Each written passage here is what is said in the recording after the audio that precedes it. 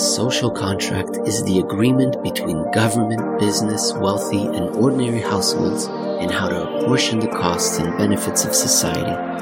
The recently concluded American elections come to mind as a potential first step towards a new Green Deal. In this, the 34th episode of Making Sense, Jeff Snyder identifies another, less obvious, freshly fashioned contract, China and its recent 14th five-year plan. But as Snyder explains, question marks are not unique to democratic republics. Communist republics have them too. The most successful contemporary social contract your podcaster is aware of are the early 2000s Hartz reforms in Germany. Listeners may be surprised to learn that before them, today's quote-unquote economic engine of Europe was the quote-unquote sick man of Europe. The decade-long assimilation of East Germany had taken a heavy toll, and unemployment levels would reach more than 10% in 2004. The new social contract ensured employment in return for low-wage growth that favored business. So, success doesn't mean cost-free. But we've always known these deals are difficult. Remember the story of one of humanity's original contracts? As we learn in Exodus, Moses had to introduce the commandments twice. The stone tablets were angrily shattered in the first attempt. And by the time the second draft was presented, the scene was rather tense. Firstly, God was annoyed as all get out to see Moses again. What? He doesn't have anything else to do other than hew stone tablets? Secondly, Moses was ill-tempered that he couldn't leave the chosen people alone for a few days before they started chugging flagons like Frank the Tank. Lastly, the people, like the teenager, unable to thread the needle in a way that explained bongs and braziers strewn across the yard to her parents, were anxiously awaiting judgment. When Moses returned for the second time, the apprehensive throng gathered before him. Moses announced, "I have good news and bad news. The good news is I have got him down to 10, and a great cheer of relief issued forth. The bad news is adultery stays." Does the leader of the world's most important communist party know more about the global economy than capitalists? That may be the conclusion that Jeff Snyder, head of global research for Alhambra Investments, is making or did make in his latest article. Jeff, welcome to the show. What show is this? This is Making Sense, Eurodollar University. It's episode 34. Good morning, Emil. I think we're going to be talking about China. China hopefully not making a great leap forward, because that didn't work out very well the first time. So more and more it sounds like the Chinese are heading in that direction, which we'll get to in a minute. We're going to talk about, I think, the treasury market and why so many people are short and why the German bond market seemed to have diverged. I think we're also going to get to something called SOFR, which is an interesting story, maybe a little bit arcane, but definitely worth investigating, especially given what's going on with SOFR, or more specifically, what's not going on with SOFR.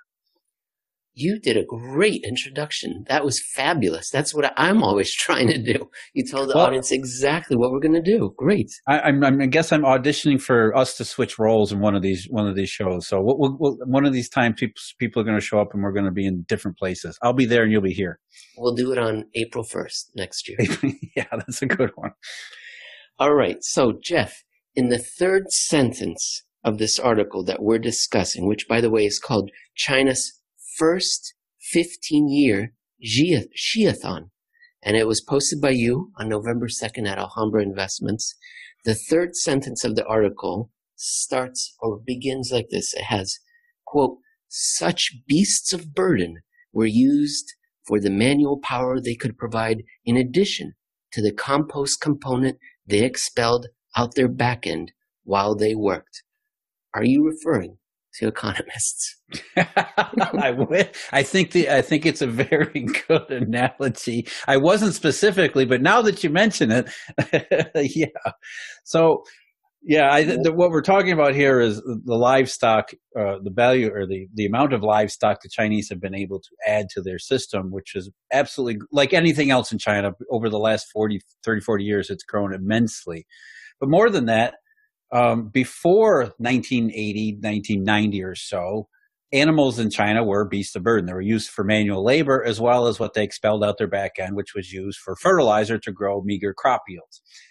And over the last 30, 40 years, as China has taken an intentional capitalist detour and built up its economy, now all these new animals are not only, they're more animals, they're actually new types of animals, which the Chinese now eat instead of just harness for labor, because now they have tractors and advanced synthetic fertilizers and all sorts of other things that across the industrialized world. So in one sense, you look at their livestock and it mirrors and mimics China's massive transformation from a backwards agrarian society that it was under Mao Zedong into this modern industrial powerhouse. Now, Jeff, most of our audience that I see on the podcast summary says that they are located in countries that we would consider democracies, liberal and bastions of capitalism. And they were focused, at least, let's say the United States and much of the world was focused on the election that took place. But sadly, that means that many of our audience doesn't pay attention to China's 5-year plans. And even worse, they don't know anyone who pays attention to China's 5-year plans. Jeff, this is where you come in because you describe their most recent, the 14th 5-year plan as, quote, curiously, qualitatively ambitious. Jeff, are we to infer that previous quinquenniums were more quantitative in nature? Yeah, they were. And I think the reason most people don't really pay attention to 5-year plans, because of course the 5-year plan was something that was quote unquote innovated by the Soviet Union and it didn't really get them anywhere. So maybe these 5-year plans aren't so worthwhile to pay attention to. But, communist authoritative governments being what they are, they work by bureaucracy. And therefore, the Chinese continue the tradition of the 5-year plan. And up until this 14th 5-year plan, the previous 13, or at least, I think numbers 9 through 13 at least, were more focused on quantity of growth. They would set targets in GDP and other sorts of economic aggregates because that's what the Chinese were focused on, changing their society, their economy from that Maoist agrarian system which used animals for labor to this modern system that more looks like something that we would expect anywhere else in the world. That's what the Chinese have been trying to transition to, make themselves wealthy and using a quasi-capitalist means to do so. But as we've been talking about for the last several years, going back to the 19th Party Congress in October of 2017, something substantial has changed. And actually, it started to change before then, but the 19th Party Congress was where it became law, where Xi Jinping's name went into the Chinese constitution alongside only Mao Zedong. And Xi Jinping thought is now become the top-down economic order, which says quality growth, not quantity growth. And then, alarm bells should be ringing through anybody observing this to the rest of the world, thinking China rode the globalization growth wave to its current position. That was quantity growth. Now they're saying no longer quantity, but quality. Why? Maybe we should pay attention to this, especially, October 2017 was a very crucial moment in economic history where Western economists were saying global economy is going to normalize and take off again. And here we have the Chinese saying, no, we're switching here. We're not counting on quantity anymore. These 5-year plans, I think maybe you could say they're done because the legitimacy of the party might be in question, right? You can't vote them out. So they offer these plans and they say, and these goals, and in 5 years, we're going to achieve this. And then 5 years later, people look around, no, yeah, everything's been achieved. I suppose they deserve the mandate to continue ruling. And to that point that you say, normally they say, here's what we're going to achieve, A, B, and C.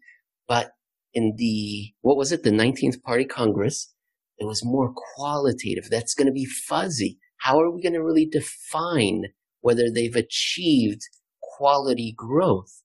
And now we're doing it again, where the The next year plan here is more qualitative in nature. But, Jeff, you also point out that there's a big difference in this one, this 14th vintage, in that the Chinese Party, Communist Party, is now it's pursuing an indiction and not a lustrum.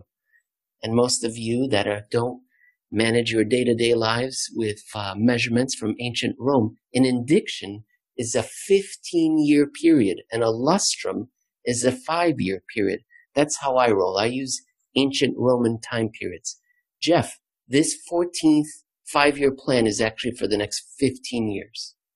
Well, it is. The 14th 5-year plan is still a 5-year plan, except somehow they snuck in the year 2035 in there as a standard to judge the 14th 5-year plan, which should end in 2025. Therefore, they're kind of giving themselves an extra 10 years to complete, which really sounds like an ambitious transformation. Now, to be perfectly clear, we don't know what's in the 14th 5-year plan. The Chinese haven't said, they haven't shown it to anybody. The government hasn't published it publicly. They've only given out rumors and hints and allegations, as the communists normally do. This is standard operating procedure. And most of the details of the 5-year plan probably won't be known until early next year, maybe March or April, somewhere around that period. But ever since the 19th Party Congress, things have been off. The fifth plenum and all these other things that were supposed to take place in 2018 got pushed out to 2019, and everything is changing. The entire Chinese economic dynamic is changing, and the government is telling you, without really spelling it out for you, that you need to change too. And what I mean by you is the Chinese people, because you're right, Emil. You can't vote for an alternative, number one. Number two, you can't criticize. That was one of the reasons why Xi Jinping's name is in the Constitution, because even criticizing the man now renders you as a traitor. So if you can't do all those things, and the Chinese people have been used to putting up with increasingly authoritative means, and the trade-off has always been quantity of economic growth. It's okay. I'm gonna live with the government standing with his boot on my neck, if so long as my kids get to go off and live in those shiny new glittering cities and have a middle class lifestyle. That was always the thing in China. We'll let the communists do what they do, which is capitalism, by the way, so long as it continues that conveyor belt of making China into a more advanced society. So you can understand why the government is now being pretty cautious, and as well as ambitious in what it wants people to believe, because it's changing the trade-off. It's saying we're not doing quantity growth anymore. And so if you're one of those hundreds of millions, the thing about hundreds of millions of Chinese who are still subsistence agrarian peasantry, now they're saying, oh, by the way, quantity growth is no more. We're going to go for quality growth. What does that mean to these people? What does that mean to the middle class that's already been attained in some of these brand new cities? Do they mean, are they going to advance any further? Are they going to be able to maintain their numbers and lifestyles? I mean, there's a lot that's up in the air here. And the Chinese, of course, are going to be very cautious about how they detail what they're thinking. And another reason why they might be cautious is because what they're thinking sounds, almost science fiction. Jeff, tell me if you've heard these numbers as well. It's my understanding that China is 1.1 billion people big, and that the middle class is 300 million big, leaving 800 million people still not achieving, that lifestyle that you would want. And if my memory serves me correct, that's very stark. You're telling 800 million people, we don't have room for you right now. And we're just going to improve the general quality, but you cannot move into these shining cities. And if you're a leader, that's 800 million people that are very disappointed in you. Maybe to the point beyond disappointment, right? And I think that's kind of what our analysis has been from the 19th Party Congress forward. Is there's two parallel paths that the government is taking. The one is to prepare the Chinese people on these economic matters and saying, quantity growth is gone, quality growth, here's what it means, but we're not going to tell you all at once. We're going to give you little morsels here and there and string you along as much as we can. And in a parallel to that, obviously, the communist government has become more and more authoritarian as it does so, for the reason I think you just specified, because these people are not idiots and they realize that they have left. And we don't really know the numbers. I think the numbers you used are probably close. I've seen estimates that maybe it's 500 million that are still left outside. I mean, 500 million people that's more than, it's almost 2 United States, right? Mm-hmm. That's a lot of people to say, hey, we might not have room for you, but here's what we're going to give you instead. You know, it's almost like the game show parting gift. You know, you can hear the background, the Price is Right, dun dun dun dun, and all of a sudden they're going to give you a party. I mean, that's a dangerous proposition when your government isn't a majority government. When it's a minority government that simply oppresses a lot of its people, there's a real danger here. So you can understand why, since the 19th Party Congress, when the Chinese said, look, we expected the global economy to come back after the Great Recession in 2008, 2009. It kind of looked like it did, and it kind of looked like Asia was going to survive. But then around 2012 and 13, things started to go the other way. And by 2014, 15, and 16, we realized it's not coming back. No matter what we do, no matter what the people in the West, I mean, Janet Yellen kept saying recovery, Mario Draghi was all about recovery, and it never happened. So you can understand why the 19th Party Congress happened when it did, and then what the Chinese are doing afterward, which is preparing the Chinese people for a very different paradigm.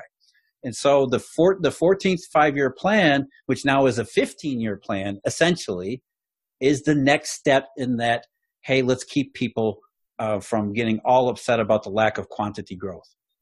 And Jeff, the bottom line is there's not enough money coming into the country, right? That's what the show is all about. Eurodollar University, the creation of money to support the level of economic growth that we've come to expect, whether it's in the United States, Europe, South America, Japan, or in China. Different levels of expectations, but essentially they're all not being met because there's not enough money coming into China. And I have a question for you regarding the impossible trinity. And tell me if, I've never been able to determine which of the 3 items they are constricted by, because the impossible trinity is that you can only control 2 of the 3. And maybe the third one is changing. But here are the 3. A fixed foreign exchange rate. I could see how you could say it's not a fixed foreign exchange rate, but it seems to be pegged to the dollar. And then free capital movement, that there are no capital controls. And people can say there are capital controls, but I think it's a big porous border and money can move in and out. And I think the third one is an independent monetary policy. And I was wondering if the People's Bank of China doesn't have an independent monetary policy. That's the one they're constricted on, because it's the Eurodollar system that's dictating the policy. Jeff, tell me what you think of the impossible trinity and if China is constricted by any one of those 3. Well, the impossible trinity is something that's always been it's always been a goal that many monetary authorities and central bankers have been striving toward. But how do you achieve each of those things? And obviously, in the modern theories and what governs modern policies is that we don't do fixed exchange anymore because that was supposedly bad. Floating exchange rates were determined to be far superior, which then led to the massive mess in the great inflation of the 1970s. So who the hell knows, right? So, but it's really, how do we get stability out of what are very different, sometimes competing means? And you're right, because the emerging market world has additional problems that we don't realize we have in the United States and Europe, which is most of these monetary systems have been dollarized, which means dollars going in. And it's not Federal Reserve monetary policy that's dollarized. It's this Eurodollar system dollarizing these places. And really what we're talking about is globalization, right? That's what has happened over the last 50 years. And the reason globalization could have happened was because there was this Eurodollar system to grease the wheels and make sure that all of these ambitions were satiated with monetary forms. There were very different monetary forms and very weird stuff like we talked about the last couple of weeks, the proliferation of products, but still the end result was a monetary result and an economic result. And so as long as the Eurodollar system was throwing cash out, or, various forms of virtual currency, virtual currency, I think we called it, as long as those were going, globalization happened. And China was a big beneficiary of that. And the way we know they're a big beneficiary of that was, number one, their economy transformed radically, but also it's right there on the People's Bank of China's balance sheet. Those foreign reserves show up on central banks in central bank hands because central banks are trying to manage these flows, as you pointed out. Capital controls are one way the Chinese have tried to manage the other side of it, which is ever since August 2007, there's no longer enough Eurodollars or virtual currency to keep globalization going. And so instead of coming together in shared prosperity, ever since then, we've been fragmenting and fracturing all over the place, which, if you really look at the 14th five-year plan, that's really what the Chinese are saying. What they're planning on right now is China is going to go it alone. What they're saying is dual circulation. Yes, our economy had grown beforehand on that wave of globalization, all those dollars coming in and all of that hot money investment and foreign direct investment, and all those other things building up China. But since, as we said before, the Chinese have realized that's done. There's enough time that's passed since the fracture and the breakage that we know that it's not coming back. And so what they're saying is we're going to invent unheard of technologies to make sure that China supports its domestic marketplace so that we don't need the rest of you idiots. So that's really what this 15-year plan is about, is China is now going to invent its own future without anybody else. Screw you guys, we're going home and doing everything ourselves. Well, that's going to not really goose their economic engine very much unless they use a lot more debt, because they're reliant on the global customer. So perhaps that's why they need the 15 years to make this transition. Jeff, well, it's not just that. I mean, think about it. As we've talked about before, when we talk about communism as a system is not meant to innovate and advance economies. It's meant to redistribute what capitalism has already created and has been confiscated by the communists. So Xi Jinping is now saying, we're going to attempt to do something that no communist government has ever done before, and no communist government has ever shown its ability to be able to do before. Really, that's what led to the Soviet Union's demise, was the fact that it couldn't keep up, it couldn't invent, it couldn't create new technologies. And here the Chinese are saying, the global economy is so bad, we don't have any other choice but to do this thing that sounds just absolutely ridiculous. I mean, they're going to just invent technologies. Nobody knows what these technologies are, but China's going to be really, really good at them. And their domestic economy, without any help from anybody else, is going to become the envy of the world. And it sounds, yeah, you better give yourself 15 years for something like that. Jeff, you end the piece by saying, quote, "Despise the man Xi Jinping and what he represents, but damn it, listen to him. This 15-year plan is not the first such public announcement to the people and the world that all is not well." Yeah, and that's really the point here. Is the Chinese are going further, saying this world is coming apart, it's fragmenting, globalization is dead. And then the implication of that is essentially that the quantity growth globally, the global economy, is broken. So whatever factors you want to assign, and we pay a lot of attention to the Eurodollar around here as one of the biggest factors, but whatever factors you want to assign, the pre-crisis growth paradigm, the Chinese are saying, forget it, done, gone, buried. They're going in an entirely new direction now. They're calling it high-quality growth. They're calling them unheard of technologies that China's going to master, and you're going to be amazed. And I think the rest of us are looking at it and say, yeah, this is the stuff that comes out of the back end of a bowl. All right, Jeff, let's move on to our next article. So central bankers in Frankfurt and London have been very active lately, and ostensibly it's because of the re-lockdowns. But might there be other reasons? What can we infer from this? Will central bankers in Washington and Tokyo follow suit? These are some of the ideas that you address in your next article. And you ask, might the global economy respond positively to this, or is it all a big nothing burger? And so we're going to talk about an article that you posted today, the 6th of November, at Real Clear Markets, and it's called "In 2020, Central Bankers Everywhere Are Being exposed. You know, a day before that, Britain, the Bank of England, announced that they were going to introduce another 150 billion pounds in QE, bringing the total for this year to 450 billion pounds. And they said it was, quote, to help the economy. The Evening Standard said that this QE is to boost lending and, quote, it gives banks the confidence to keep lending to businesses and households. How about the European technocrats across the channel? How are they doing? Is this happening there as well? Yeah, I mean, the QE is going everywhere at the moment because central bankers don't do anything else, and they don't really know what else to do.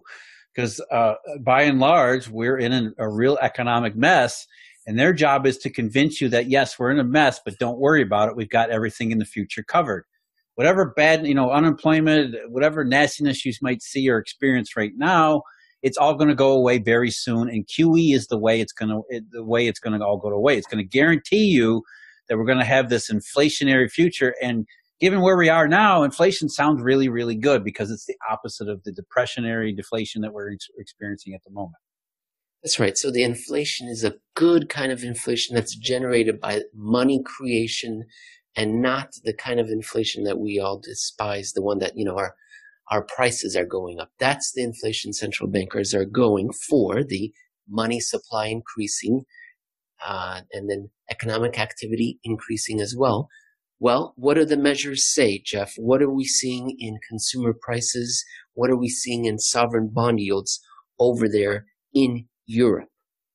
Well, it's the same divergence, right? I mean, you have central bankers creating bank reserves as the byproduct of all their bond buying, which is supposed to raise inflation expectations because people believe that central bankers are printing money when they're just printing useless bank reserves.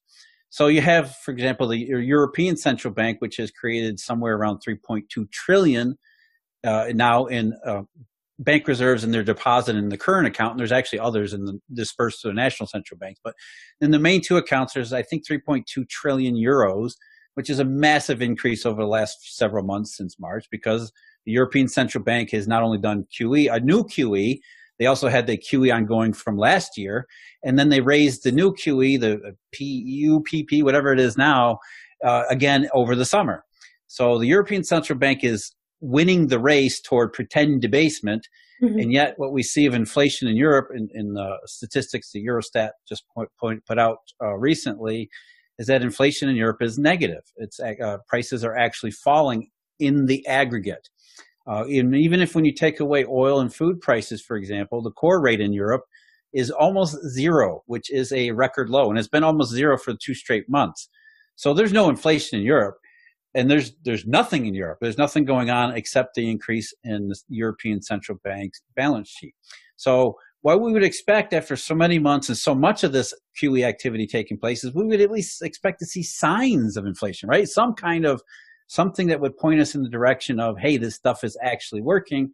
But yet what we see is that, no, the central bank does a lot of stuff and then it doesn't really do anything in the real economy, which is not the first time we've seen this. And Jeff, it's not just those measures that you mentioned. There are other measures that also corroborate the no inflation, no money supply being created by central banks. Industrial commodities like oil, swap spreads, Treasury inflation-protected securities. But, Jeff, there is a gigantic fly in the bowl of soup, this deflationary bowl of soup. It's a horse-sized fly. It looks like a little bird, and it's the U.S. Treasury nominal yield. That one is diverging from, let's say, German bunds. Maybe there is inflation on the horizon somewhere. Yeah, and that's a big one, right? Because it's huge. The nominal treasury yield has been, yeah, absolutely. That's not one that you can that's just a treasury market. No, and not only that, the U.S. Treasury yields, nominal yields, and German bond yields, or Schatz yields, or Bobels, whatever it is, on the U.S. curve and the German curve almost always trade in near lockstep. On a day-to-day, they're moving in the same direction. They're moving in the same trends. You can almost line them up almost perfectly where these markets move in tandem. Yet since August 27th, they've diverged and noticeably diverged. The German market is going, the German yields are sinking back down toward record lows, while U.S. Treasury nominal yields have been leaking a little bit higher and higher and higher. And it's sort of a noticeable divergence where you're saying, okay, something must have changed. But what has changed, right? Because outside of nominal Treasury yields, you go to inflation expectations or swap spreads, nothing has changed. There's not like inflation expectations in the Treasury market, the TIPS market, are rising. They're not. In fact, they're flat to lower since August. So it's just nominal Treasury yields that are going higher at the long end, diverging from German bonds. And it's a curious sort of thing that grabs your attention. But because you love this stuff, Jeff, admit it, you love it. You remembered that there was another moment just like this, reasonably similar, in 2018, early 2018, when we saw this divergence. And back before we had the lovely Miss Lagarde at the head of the European Central Bank, we had the even lovelier Mr. Who was in charge, and what did he say in 2018 regarding this moment in time when we saw the divergence? The lovely Mario Draghi. Mario, we've seen all of this stuff before, right? The bond market, it's not our first go around with all the Q. And it was, just 2.5 years ago, we went through the same thing. German bond yields sank throughout the middle of 2018, while U.S. Treasury nominal yields rose modestly. And then the narrative was exactly the same, right? We were good. The Europeans were still doing QE at that time, and they were saying that it was being successful and that inflation was going to accelerate and economic growth throughout Europe was going to accelerate. And yet, already in January of 2018, that was already being undone by what we call Eurodollar number 4, which was the fourth Eurodollar episode. So you already had Germany contracting, you already had inflation falling apart, but yet here was Mario Draghi in January of 2018 saying, we believe that inflation is going to go up to our target and stay there because we believe that inflation is going to go up to our target and stay there. No, by the way, we don't have a single bit of evidence for our theory. That's what he said, and that was supposed to, I'm paraphrasing, obviously, but that's what he basically was saying is that, look, our models say that inflation is going to rise, so we believe that inflation is going to rise. When the bond market, the dollar, and all sorts of other indications were saying it's already over, man. The party's done. And so the German bond market started to trade as it always does, which is deflationary, lower yields, while in America, the Treasury yields kept rising because, well, maybe it was plausible that this was just a Germany or European problem, and that America would decouple from Europe and escape that. And that Jay Powell's very similar, if not the same inflation fantasy as Mario Draghi's, maybe Jay's would work out where Mario's wouldn't. And so that was the divergence through the middle of 2018 where Germany was, we can see this is not going well, where in America it seemed like, okay, maybe Jay's fiction is at least somewhat plausible still. And yes, as you said, you were paraphrasing Mario Draghi, and I encourage listeners to read the article because you quote him, and in a space of 2 sentences, he says, strong, ongoing, increasing regarding the economy, and in the very next sentence, muted, not showing convincing signs, unsustained upward trend. So it's a great quote there. And Jeff, I'm going to quote you here, and then we're going to transition to the idea behind all this is that central bankers are doing all this activity to create money supply, but we're not seeing any evidence of it. And I just wanted to quote you on this because this is a really good summary. So, despite years of promises, trillions of QEs, statistical calculations, forecasts, publications, speeches, uniform reporting in all the financial media, there would be no inflation on either side of the Atlantic. You're talking about 2018, but here we are in 2020. If you want to say anything, go ahead. Otherwise, we'll segue to the idea of inflation being a monetary phenomenon. Yeah, well, what we're really talking about, we're not really talking about inflation specific, but inflation as a symptom or a byproduct of what we all want, which is legitimate, sustained economic growth, which comes about because the monetary system is behaving in the way it's supposed to and allowing that legitimate, sustained economic growth to happen and maintain itself. So the lack of inflation isn't really about consumer prices. It's about, again, what we see in the bond market with low yields. tight money, the interest rate fallacy, all of those things. And what we're talking about is essentially money that nobody pays attention to, not even central bankers, because they don't really know anything about the global Eurodollar system. And what these bond market signals are showing is that, yeah, there's problems in the Eurodollar system still. So we shouldn't expect inflation, which means you really shouldn't expect growth. And in terms of any divergence between the US and Europe, we shouldn't expect decoupling either, because time and time again, what we see is that when something starts to go wrong, it starts to go wrong for everyone. It's just not all at once. So in 2018, it was Europe and Japan and China that got hit first, and then the US came along about 8-9 months later. And so 2019 was once again synchronized, except no longer in globally synchronized growth, but as a globally synchronized downturn. And so we have to, if we're thinking ahead of 2020 to 2021, you've got, again, the German bond market signaling trouble ahead. You've got the US Treasury market sort of signaling maybe not so much. But that's a separate issue. That's just a bunch of Treasury shorts who are betting on Jay Powell for God knows why.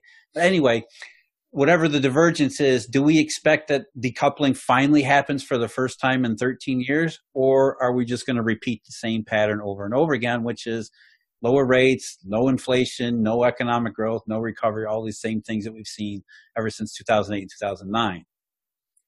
Jeff, you know who may disagree with you regarding the connection between money supply and that positive inflation that you were just describing is Stephanie Kelton, the professor most well known and most associated with modern monetary theory. And she was recently on Eric Townsend's program on Macro Voices. It was a great show. I loved it because she was forthright in all her answers. And she said specifically, she was asked, well, what about inflation if you print this money?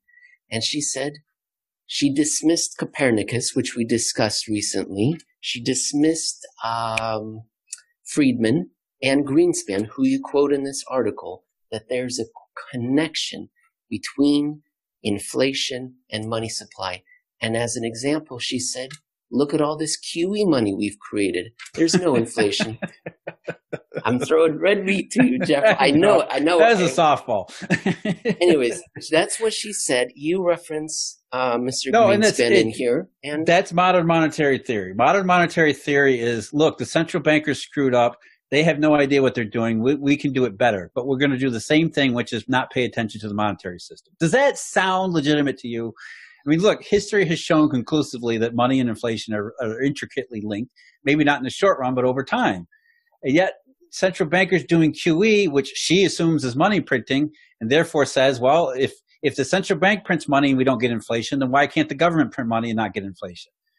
And they don't stop to think that maybe you're not printing money, or you don't even know what the hell money is. Maybe that's the error that central banks have made. And oh, by the way, Ms. Professor, have you even read what the central bankers have been saying for the last 50 years? Because they tell you, they admit to you, if you actually listen to what they're saying, we don't have a goddamn clue about what's going on in the monetary system. That's really the point here. And again, modern monetary theory, there's nothing modern about it. And there's no money in the theory, just like there's no money in central bank monetary policy. And that's the problem. So if modern monetary theory intends to be the successor to the current system or the current way of doing things, I would advise that they start listening or looking or doing something monetary rather than just throwing a bunch of stuff up on a classroom blackboard and saying, yeah, that'll work, because that's what central bankers have been doing for the last 50 years, and it hasn't worked for them. It was my takeaway from that brief interview, admittedly, and I haven't read her book, admittedly, so there's a lot of room for my being wrong here, but it was my understanding that Eurodollar system does not exist in Stephanie Kelton's understanding of money supply. Jeff, you mentioned it very briefly. This is going to be the last part we're going to talk about. If you wanted to, the treasuries are diverging because there are many speculators betting against them. Do you want to say anything about that? If not, we'll move on.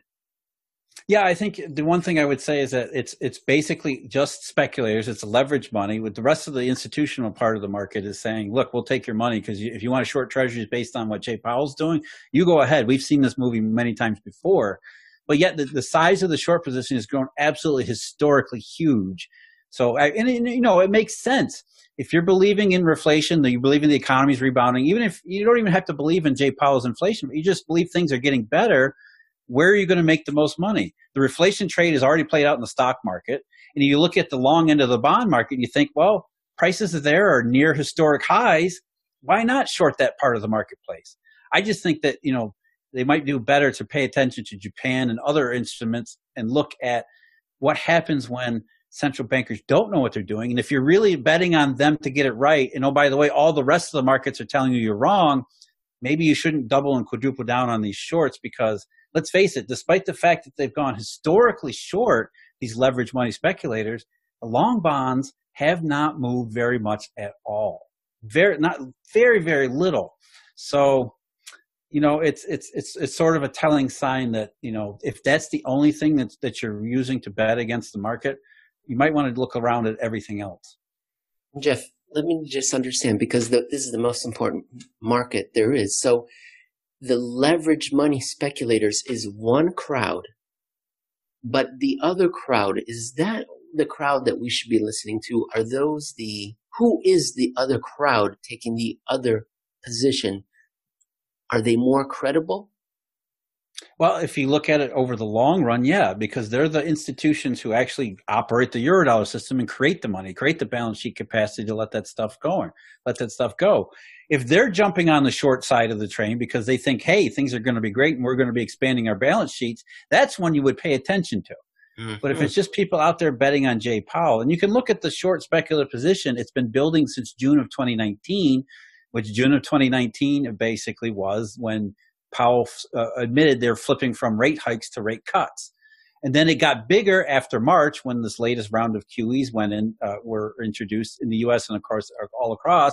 And they got even bigger still since late August, when everything else changed to more deflationary. And what happened in late August? Late August was when Jay Powell got into Jackson Hole, or at least on some computer screen at Jackson Hole, and said, we're going to do average inflation target. We're going to let inflation run hot. So the central bank is giving you, if you believe in this kind of thing, they're giving you cues to go short the treasury market. But if you go back to June 2019, are treasury prices much lower than they were a year and a half ago? No, they're much higher. So if you've been short the treasury market since June of 2019, as so many people obviously in the leverage money speculator class has, the other side of that, the institutions who are owning it and using it as collateral, are saying thank you for the additional premium, in addition to the treasury prices going through the roof. It was called the crime of the century.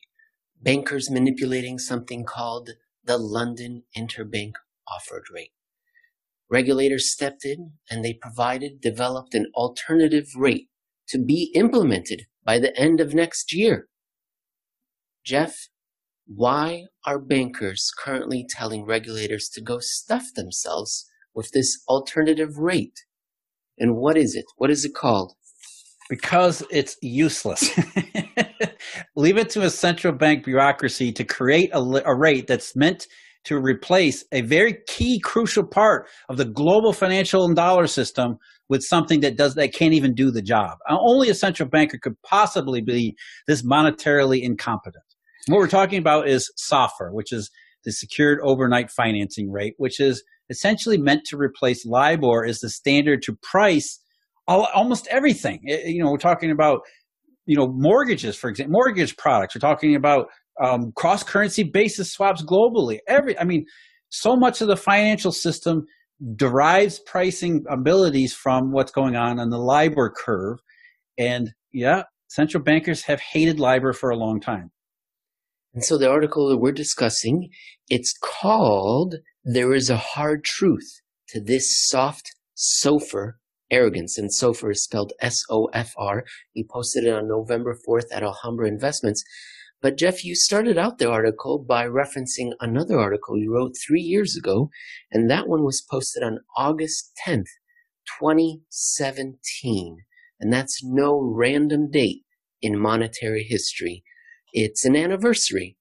What was that article about, and how does it lead into our discussion of LIBOR, SOFR?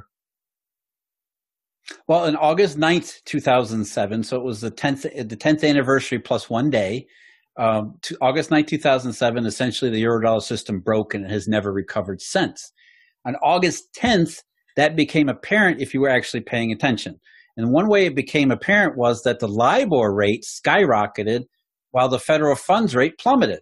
You had this major divergence in these two major, or what's supposed to be major money market rates, both of them unsecured, one domestic, one overseas in Eurodollars. And if you go back and look at the FOMC discussions that took place on an emergency conference call, I believe on August 10th, they couldn't really make much heads or tail about what was going on. Why would these rates diverge? What is this telling us? And what it tells you is that, again, LIBOR is a Eurodollar rate, offshore, global money. Federal funds is a much narrower, limited domestic rate. And so the Federal Reserve was saying, maybe that's not our problem. That's a London interbank. Yes, it's US dollar, but London interbank offer rate, LIBOR. Maybe should the Bank of England? Maybe they should handle this because it's in England. Yes, it's dollars, but it's not our problem, right? And so that's always been an underlying, beneath everything since August 9th, 2007, is that the Federal Reserve has been reluctant to step up to the plate and recognize the global dollar system because they're not a global dollar central bank. They're a domestic bank regulator who only cares about the domestic part. And it's only been in specific instances where the Federal Reserve has been forced into doing things globally, like overseas dollar swaps that aren't so overseas. That's when they reluctantly have to admit to this overseas monetary system in dollars that's represented by this one money rate they don't control. The second instance, perhaps, when they had to admit to something happening in LIBOR was in 2012. Is that right? When then Chairman of the Federal Reserve, Bernanke, had to go up in front of Congress and they discussed what was in the news then called the crime of the century, that some of the bankers were manipulating this LIBOR rate. And you tell the story, Jeff, that maybe the Fed saw this as it was conflicted, right? Because on the one hand, you don't want to talk about this offshore dollar market. You don't know if it even is under your purview. And on the other hand, maybe you can kind of get rid of it, come up with an alternative so you don't have to answer to that LIBOR thing there anymore. Well, remember before 2012, when they started to do something about LIBOR, there was 2011. 2011 was another Eurodollar crisis, which shouldn't have happened, right? Because the Fed printed a bunch of money. They created all these bank reserves through quantitative easing. And yet in July and August of 2011, here again were the same issues, including LIBOR. LIBOR started to rise. The TED spread started to rise, which signaled what? A rise in LIBOR, a rise in the TED spread signaled the dollar system was getting dry globally again. And central bankers in the summer of 2011 were saying, what the hell's going on? We created 1.6 trillion in US dollar bank reserves. Why isn't that enough? Why aren't these bank reserves that we call liquidity and that the financial media has called money printing, yet it's leading to this crisis where LIBOR, just like in 2007 and 2008, is saying something we don't want said to the rest of the world. And so by 2012, I think, and again, we don't know what was going on, but I'm my own reading between the lines, why all of a sudden LIBOR was a problem in 2012, I fully believe it has to do with that in 2011, central bankers said, enough is enough. This LIBOR thing is embarrassing the hell out of us. And anybody who understands what's going on, it's showing people that we don't know what the hell we're doing. So let's get rid of it. And the reason they decided they were going to get rid of it in 2012, what gave them the cover to do so was that there was an actual scandal in the LIBOR system. Banks had been cheating at the rates that they were giving to the British Bankers Association, trying to scalp a few pennies here and there on derivatives.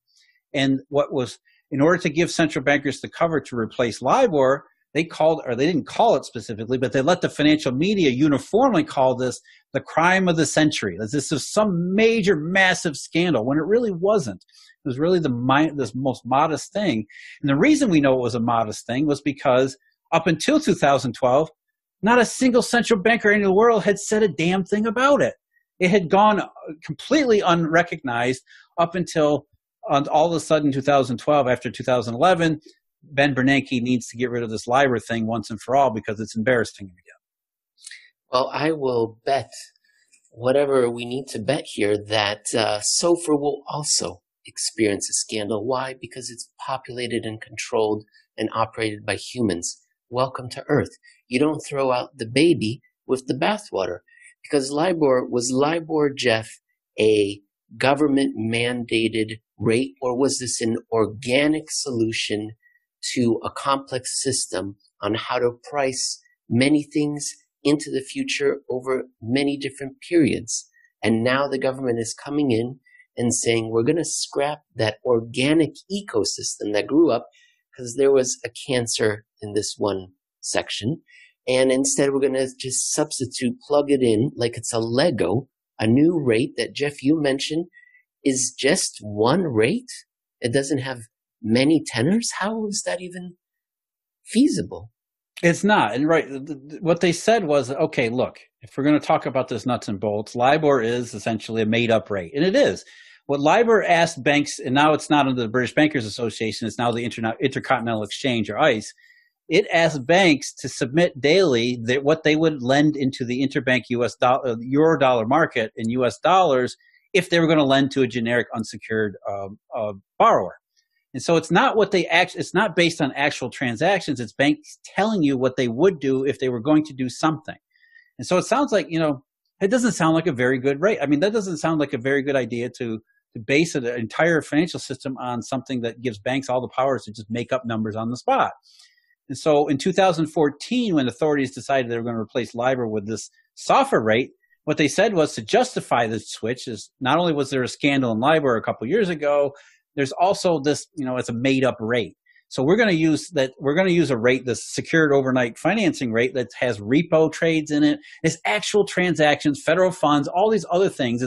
It's amalgamation of all these legitimate transactions that take place. And therefore, as an overnight rate, it's much closer to what's actually going on in the market. Not what banks say they might do, but what actually takes place in the marketplace. And so that was how SOFR was sold as, this is why we're replacing LIBOR, because LIBOR is a made-up fairy tale fantasy rate, and SOFR is a real legitimate rate. It's a little bit like the NFL draft, if anyone is an American football fan here on the air. Before the NFL draft takes place, you've got many people making estimations of who the best players are. And those lists are perfectly reasonable and legitimate, even though in a few days later, there's an actual draft that determines the rank order of who gets picked first. That's because, those teams are picking for their own needs, whereas this other list is kind of a theoretical, generic list of all the talent. So it's kind of these two methods, and getting rid of one in favor of the other purely seems like it would be something the banks are not very interested in. And that's what the International Monetary Fund announced just a few days ago. Jeff, you brought up what their paper recently said, and what did the International Monetary Fund worry about? Well, basically, banks are not adopting SOFR. And why would they? And SOFR, again, as we said, was useless. And this is not something that's just been, something recently. Officials in Britain, the United States, Europe have been talking about this for years. Since they created the rate in 2014 and they launched SOFR futures, I believe, in 2018, they've been pushing the financial system more and more towards that individual rate. And more the financial system is flipping the bird back, saying, we're not going to do it.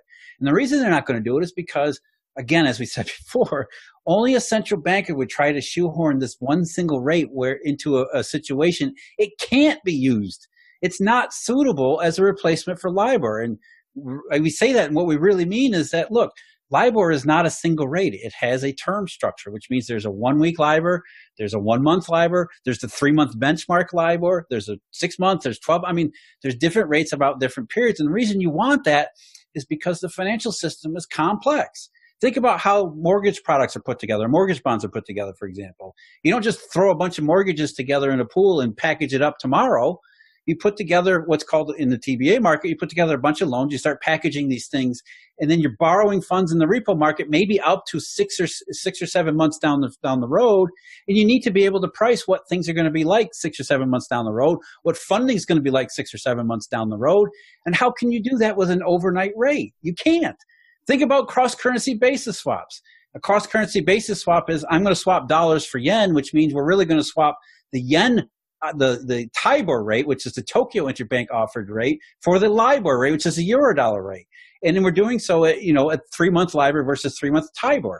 How does SOFR help me price a cross-currency base? You can't. You don't, if I wanted even just a basic transaction like buy a Eurodollar or sell forward US dollars in the Eurodollar market, at the same time I buy a Eurodollar forward, to do some kind of merchandise transaction, how does an overnight rate help me price what would be something like standardized 3 or 6 months down the road? It doesn't. It's unapplicable. It doesn't work in the financial system.